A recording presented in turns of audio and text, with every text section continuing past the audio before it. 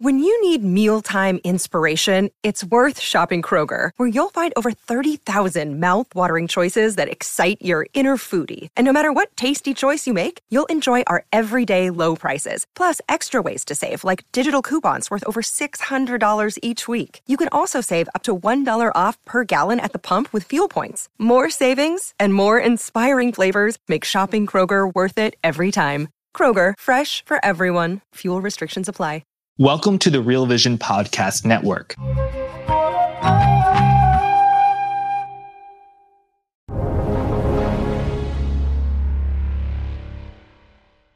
Welcome to the Real Vision Daily Briefing. It's Friday, October 1st, 2021. I'm Ash Bennington, joined today by Jim Bianco, Bianco Research. Jim, welcome back to the show.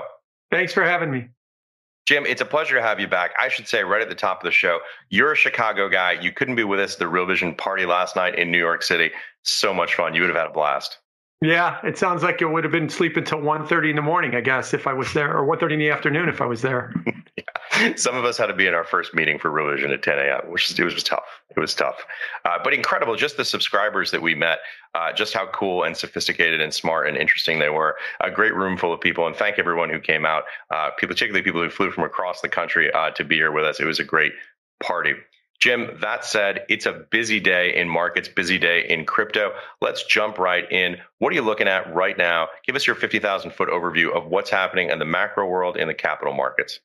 Well, in the macro world, I think that there's two big stories going on. Story one is inflation and the economy and what its direction is. And it seems like inflation up and the economy slowing. And then story number two is the histrionics in Washington.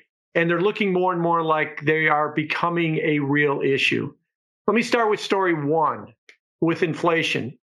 PCE numbers came out today. They were the strongest in 30 years. The inflation rate is up. Jay Powell this week already admitted that inflation is being more persistent, transitorily persistent. I know he's not ready to give up transitory yet than he thought it was going to be. And it's becoming a real problem. And today, we got some evidence of what's going on through GM. GM put out their third quarter numbers, and they said that General Motors sold about 420,000 units in the third quarter, down a third from the second quarter, down a third. And the reason is the intractable supply chain shortage, the chip shortage, semiconductor shortage. They can't make cars enough to meet demand, so they're losing sales, and it's impacting their bottom line. At the same time, they also said the average price of a GM car is now, get this, over $47,000 a piece for a GM car, up almost 10 grand in the last year. People are walking into the showroom.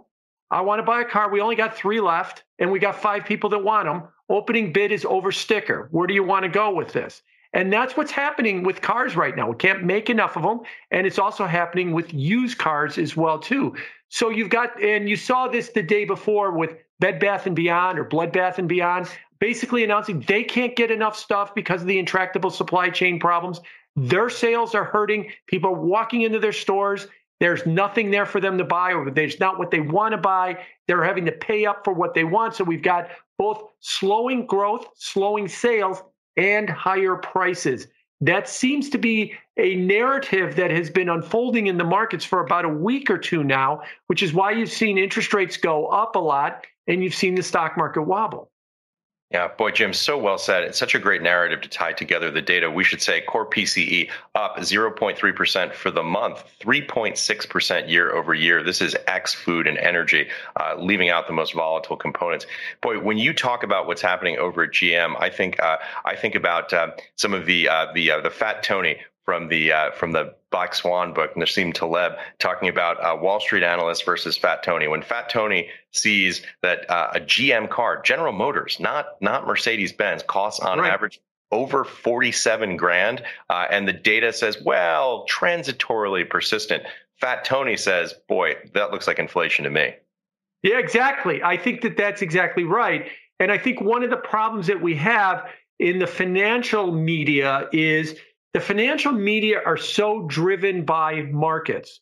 So yes, real world Fat Tony types, CEO types would say, supply shortage. My sales are hurting. Prices are going up. But the financial media says, what are you talking about? The stock market's at a new high. Interest rates are low. That can't be this narrative. So they don't talk about that. It's only been in the last 10 days to 2 weeks or so that narrative has started to swing around because interest rates have started to creep up and the market goes down. There's another old saying, that price drives news. And that seems to be where we are. But most people outside of watching tick by tick in the markets that work in real businesses, if you want to call it that, would have told you all summer that they're finding it harder and harder to get materials, harder and harder to get workers, and that their costs are going up, and they're able to pass along those costs because people are willing to pay up, whether it's for a house, a GM car, or something at Bed Bath & Beyond. They're just willing to pay up for it, and that's what you're starting to see filter into these PCE statistics as well, too.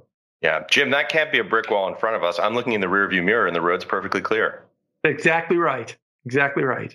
So let's switch gears here a little bit and talk about what's happening in Washington right now with the budget. It appears as though the budget and the infrastructure bill, it appears as though President Biden is either heading to the Hill or there right now. It's supposed to come up for a vote yesterday, Thursday. It did not because of some internal dissension in the Democratic Party. It seems as though there's a rift between progressives and centrists. Yeah, it was supposed to come up yesterday afternoon. It was supposed to come up yesterday evening. It was supposed to come up Wednesday. It was supposed to come up Monday. It was supposed to come up today for a vote.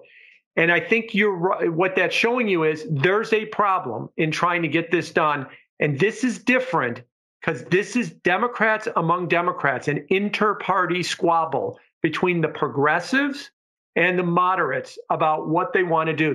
The Republicans have said basically, in their best Cosmo Kramer, I'm out. I'm not going to play with this game. And that's a reference for you right there. And they're going to let the Democrats play this out. And they can't come to an agreement with each other.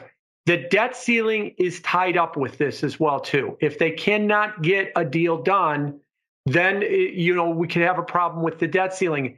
More and more, that's starting to creep into the markets as well, too. Now, the problem that I see is that the moderates, the Joe Manchins, the Kirsten Sinemas in the Senate, and the progressive wing of the Democrat Party have said some fairly definitive statements. I'm not voting for this in this form. They're not saying I'm not there yet. They're not saying I'm working on it. They're saying I'm not voting for this in this form. So how do you get one of these sides to cave? You have to give them something significant.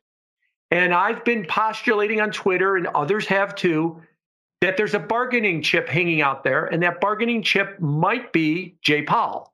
The progressive wing does not want Jay Powell. We saw Elizabeth Warren calling him a dangerous man earlier this week. We've seen in the betting markets last week, he was 90% chance of becoming renominated as Fed chairman. That fell into the 60s this week. It's still above 50%, but he's headed in the wrong direction. What I'm going to be clear here, what I'm suggesting is, normally, a Fed reappointment announcement comes in August or early September. It's October. We haven't gotten it yet.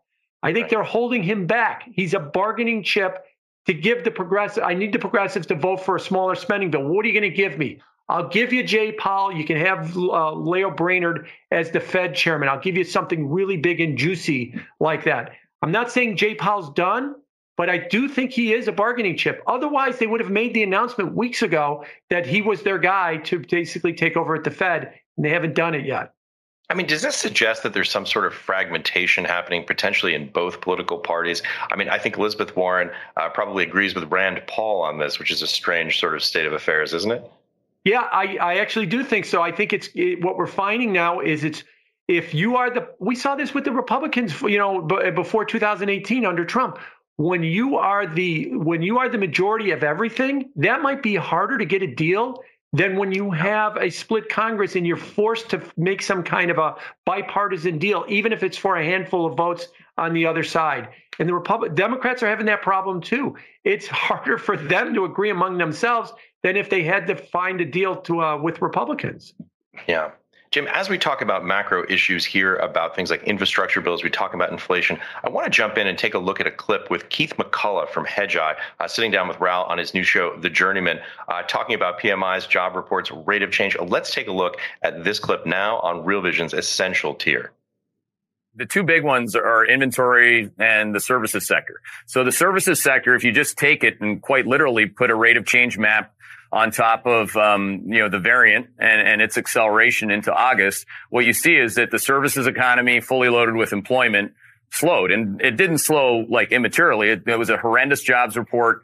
We saw a series of diffusion indexes slow on a sequential basis. They were already going to slow anyway, Raul, because we had the peak of all peaks in rate of change growth and inflation in the second quarter. They just started to slow at a faster rate in August, and anybody who uses a stochastic methodology like I do could have seen that. So what I'm saying is that, again, COVID cases roll over and the services economy takes off.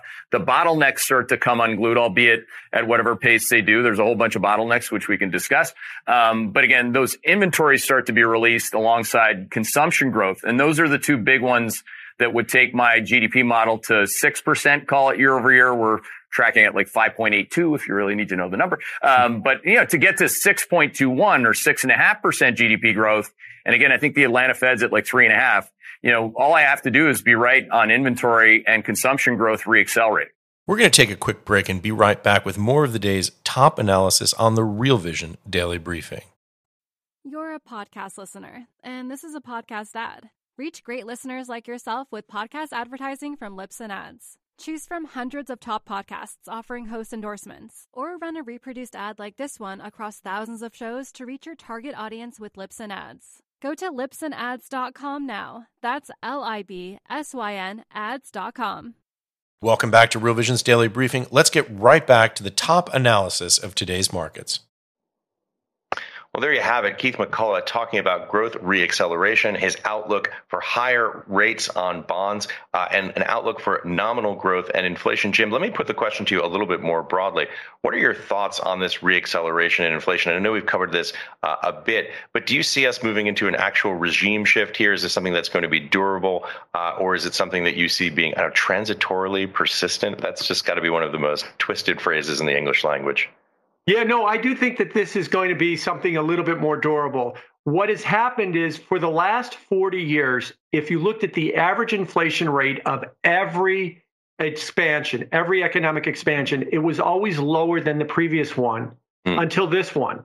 This one is actually higher than the 2010 to 2019 average inflation rate. Now, of course, it's not over. Maybe it goes back down, but I think it is a start of a trend higher in prices, a multi-year, decade, 2-decade plus trend towards higher prices as we move forward from here. And in that case, you're going to see interest rates probably start to move up. Quick word about that. Higher interest rates are neither bullish or bearish for stocks or for the economy. It depends on why. Because interest rates should approximate what's called nominal GDP, real growth plus inflation. Roughly, that's where you get your interest rate level. And of course, we're talking about expected real growth and expected inflation. Now, if all of that's being driven by real growth expanding, which is the typical Wall Street argument, rates are going up and it's a good thing because it means more growth, more jobs, higher standards of living. That's a good thing that rates are going up. But if it's being driven by more inflation as part of the nominal growth, that means lower standards of living. That means higher costs. That's not so good. And what I'm fearing is it's going to be more about inflation driving up nominal growth, which is going to drive up interest rates. And that's you've seen it even this week and stuff, that when rates started hitting 155, stocks get a little bit weak in the knees. Not a lot, but they're starting to notice tech stocks, which are supposedly long duration assets, are starting to notice that interest rates are going up. And if they continue on this path because of inflation, it could continue to be a bigger problem for the stock market and maybe the economy. Yeah, and by the way, that rate you're citing there, of course, is the 10-year U.S. Treasury yield. Important distinctions there about the complexity of this and balancing out nominal growth with the rate of growth of inflation. Very complex topic. And by the way, a great statistic about the change to a downshift post-recession in rate of growth. Yeah, it is. There's a lot going on in this economy right now that we really don't understand. There was a paper last week by the Federal Reserve by an economist named Jeremy Rood, who basically said that the Fed's anchored expectations theory that they use to tell you that inflation remains well anchored around our 2% target, that doesn't work. that that anchoring inflation is not really a thing, and that it could lead to policy errors. And add into that we're in a pandemic revival. We're in an era now with the economy that a lot of us are just feeling around in the dark. There isn't a lot of history that we could rely on. There's any history in some cases we could rely on. Oh yeah, the previous expansions were like this, and the previous recoveries were like this. There's some of that going on in this economy, and then there's some of it that is so completely alien. People quitting their jobs, not wanting to go back to work, the supply chain shortage, just to name a few examples of things that are unique to this recovery cycle that we haven't seen before. Yeah. Jim, give yourself a big pat on the back. You and I, of any two people in the world, we've just gone 14 minutes and 45 seconds without mentioning crypto. I got the shakes. So let's jump in. A lot of news flow on the crypto front. Where do you want to start? Oh, well, let's start with chronologically with what Powell said earlier this week. He talked about that he doesn't want to regulate stablecoins. I think that not only is correct, and I always thought that the Fed was like that, but let me back you up a week before that.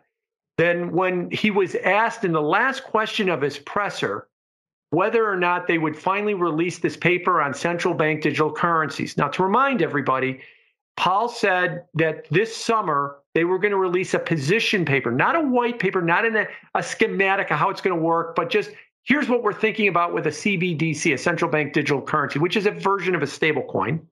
And it would be out this summer. Then it'll be out in September. Then in late September, he said it'll be out soon. So it seems like the closer we get to their target, the further away it becomes. And I think it's largely because the central bank is really struggling to understand the crypto space, stable coins, a CBDC, what they're trying to fix, how it fills in with the banking system. They put it all together and they're lost and they don't quite know what to do. So I'm not surprised that Powell comes out and says, I don't want to regulate stable coins. I can't even figure out how to put out my own stable coin, which is a CBDC, let alone being responsible for regulating all the other ones. Yeah, and of course, the other big news with Chair Powell today is saying that he did not want to ban crypto. And we're seeing pretty significant price action right now on this. Looks like we're just a skosh below 48,000 right now on Bitcoin, 47,880, trailing 24 hours up 9.6%, just under 10% in trailing 24 hours and up 12.5% 7 days. So significant price action there to the upside. I never thought they were going to ban crypto. Now I'm going to go all cynic on you here. I remember when they were really pushing to ban cigarettes about 30 years ago, and they decided, let's not ban them. Let's tax the hell out of them. And that seems to be where I think they want to be with crypto. They look at the crypto space as a potential place that they can get revenue as opposed to wanting to ban it. Now, of course, I'm being a cynic here, but also on the other side, I don't think they can ban it. I think they could maybe ban it from some of the on-ramps and off-ramps, but they can't stop people in the Philippines or Vietnam or Nigeria from trading cryptos. And they're going to continue to trade them whether we ban them or not. And so they're going to have to understand this is a reality that they're going to have to live with. Yeah, I think there's a lot of profound wisdom in what you just said there, Jim. First of all, absolutely, it seems like it would be something that would be almost impossible to ban. You could restrict it, you could tax it greatly. And there's also a sense that perhaps maybe this is a bit of an opening gambit sort of thing from a negotiating perspective. You start tough, you give a little ground. The exact quote today was that he was asked if he had any intention to ban or limit the use of cryptocurrency, and he said no intention to ban them.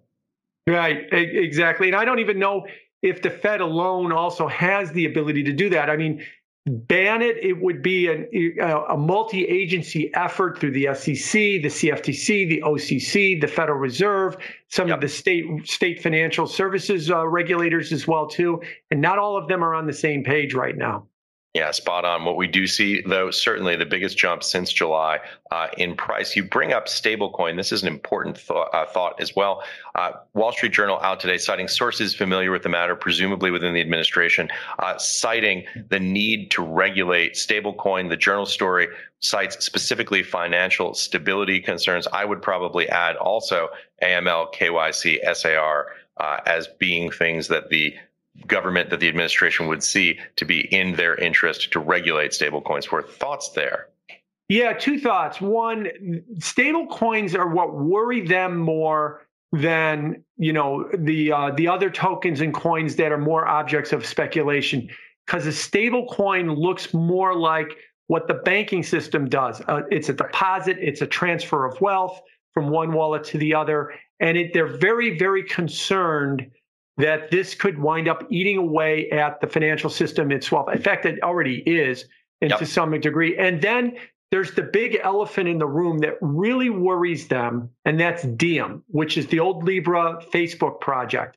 Look, whenever and I'm going to channel my inner Raw Paul here, whenever a network with 3 billion people decides to come up with their own currency, a Diem stablecoin, they stop being a company and they starting to look like a sovereign nation at that point, because they have their own version of a reserve currency. Maybe that doesn't happen because it's Facebook, but do not underestimate the sheer power that putting out a stable coin into a network of 3 billion active Facebook users could have. And you saw this in 2019 when the original Libra project came up. Before it was even a white paper, Congress was holding hearings and freaking out about it because they saw the immediate threat it had to them in the financial services business. Yeah, it's interesting. I don't see Diem as something that should worry them. Why? Because it is a company. It's headed by U.S. persons. You've got a guy named Mark Zuckerberg who's got a address in Palo Alto, California, or thereabouts, with a net worth in the centy billions of dollars. I don't think that these are folks who want to rock the boat. What they should be concerned about is the decentralized aspect of stablecoin creation. When you have U.S. persons who are tremendously wealthy, they tend to toe the line when you come down hard. Yes, that's true. But, the they is also the current financial system, the current commercial banking system, the current wire transfer system, the current payment rails as well. They are very uncomfortable with something along those lines. And the members of the Financial Services Committee are very attuned to the companies that fall under their purview and what they want. I'm not saying they're bought or anything like that, but they also know that they're hearing from the banks, they're hearing from the payment companies that this could pose an existential threat to us, and they crouch it in the words of financial stability.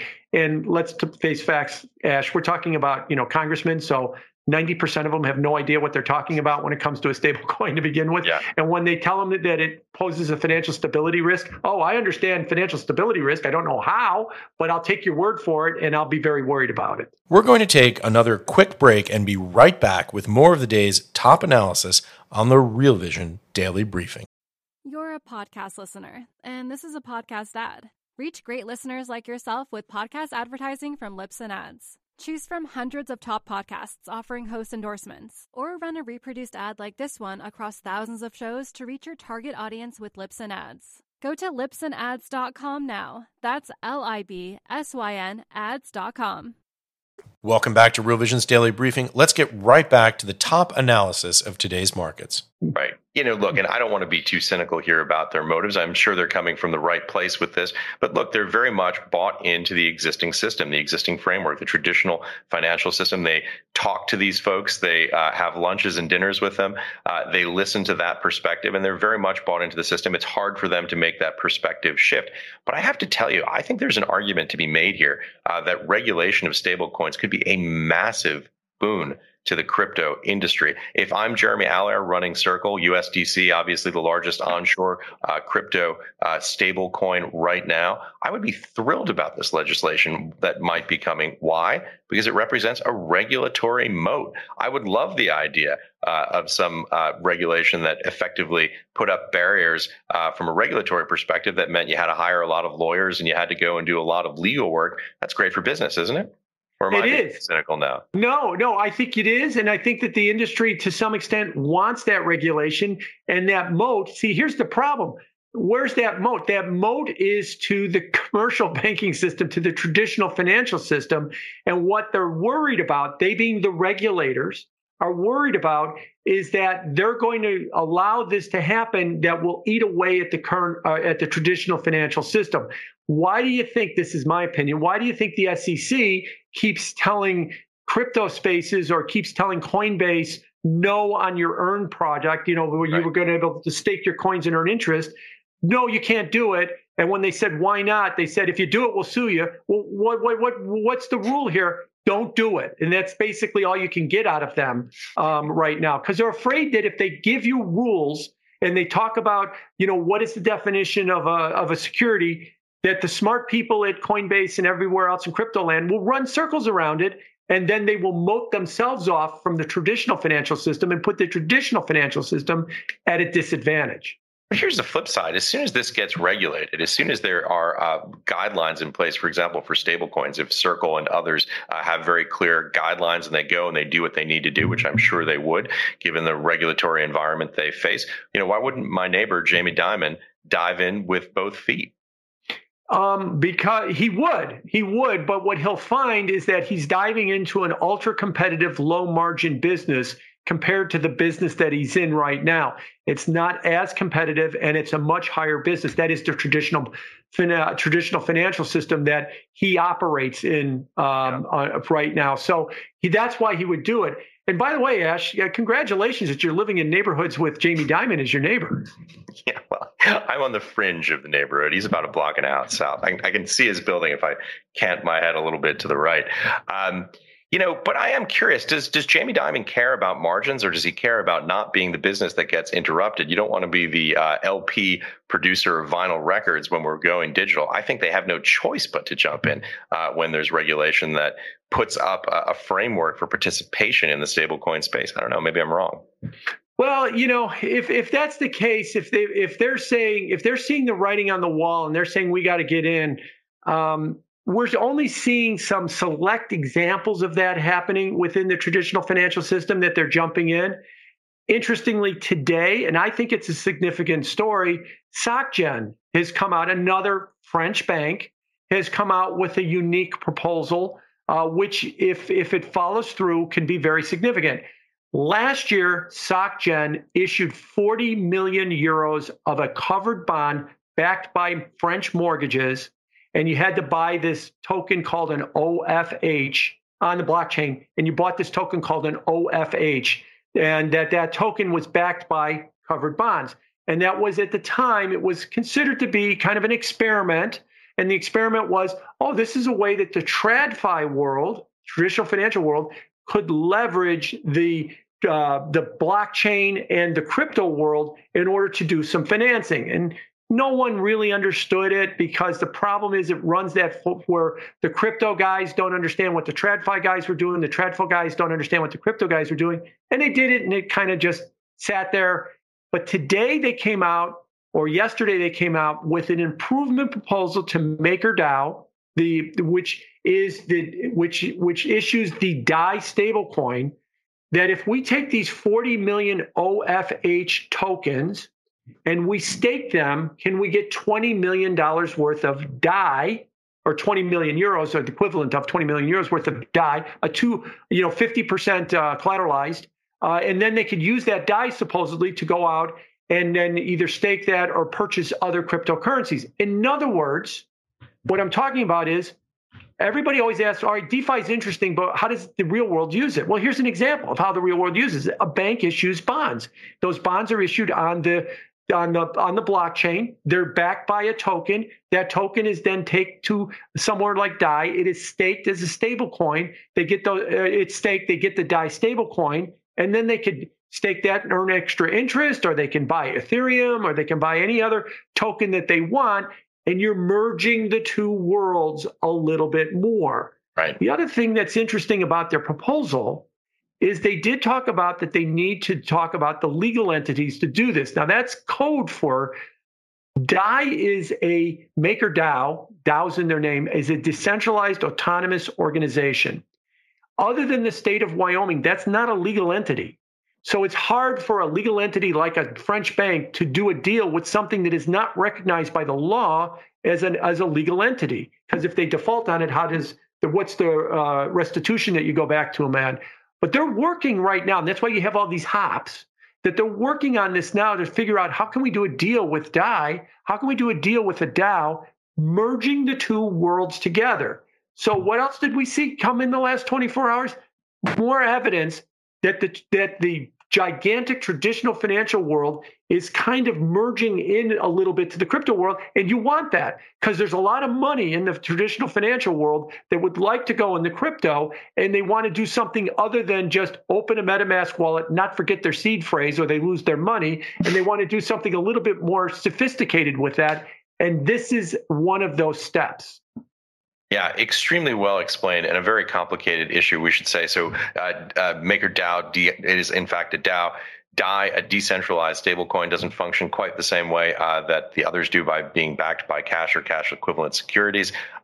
So a very clear explanation. By the way, for those who are crypto novices who may have gotten a little bit lost in the weeds, I think that the Jim Bianco Cliffs Notes are the merger is coming, even though it's baby steps, 20 million here, 40 million there. This is a major institution in France. SocGen is one of the national champions of the French economic system. For them to be wading in suggests that this is something that people are taking very seriously, and they are actually taking those initial steps, though there are, as you say, a great number of hops to deal with all of the legal, technical, regulatory compliance complexity. And they found in what SocGen is telling us is they're finding that it's worth their effort to try and make all those hops and try and bridge these two worlds. So if you didn't quite understand what I was saying, understand that a big major bank is trying to bridge these two worlds. And there's going to be more of this, not less of this. And this is going to bring more people into the crypto space, not drive people out. And all the talk of regulating it and the Chinese kicking everybody out and banning it yet again isn't really having any effect on the price and the downside. But these kind of stories have effect on the price and the upside because that's the path that we're traveling towards, more adoption, not less. Yeah, I think that's spot on and very well said. Jim, as usual, we tend to run over here, but I wanted to jump in and hit a couple of questions here because we've got a lot coming in from the audience. Here's one that comes to us from Andy Hung, and the question comes to us from YouTube. It's, what does Jim Bianco think about the chances of a Bitcoin ETF here in the United States? I think it's very high right now. I think that there's a lot of organizations like Fidelity that are pushing very, very hard to get a crypto ETF, a Bitcoin ETF going.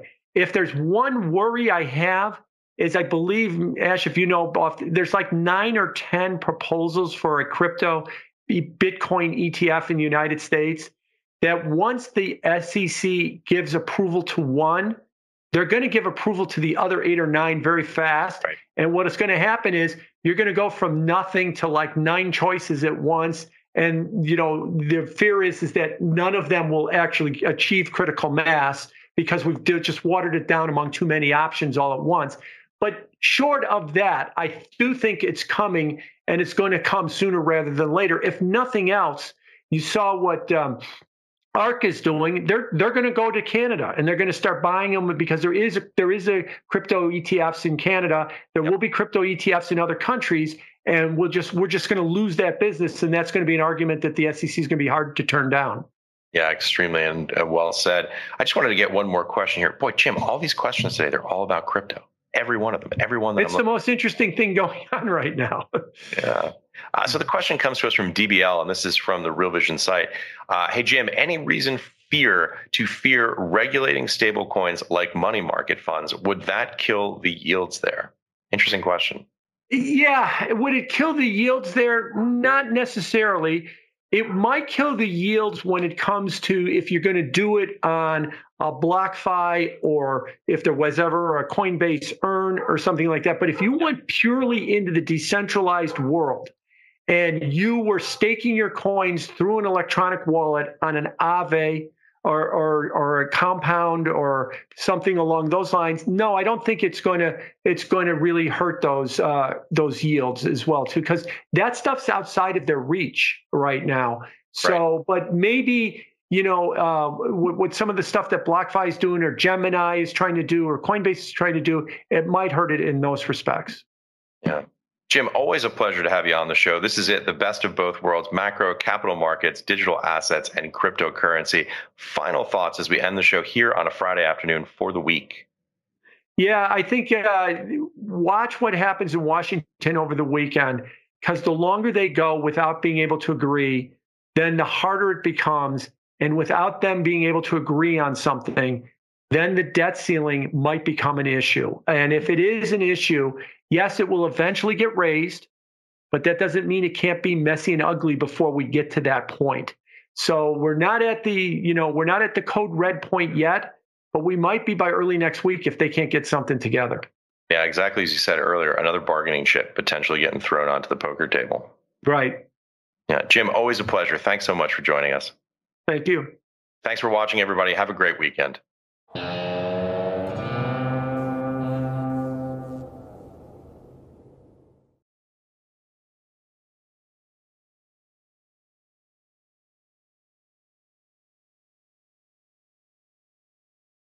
You're a podcast listener, and this is a podcast ad. Reach great listeners like yourself with podcast advertising from Libsyn Ads. Choose from hundreds of top podcasts offering host endorsements, or run a reproduced ad like this one across thousands of shows to reach your target audience with Libsyn Ads. Go to libsynads.com now. That's LIBSYN ads.com.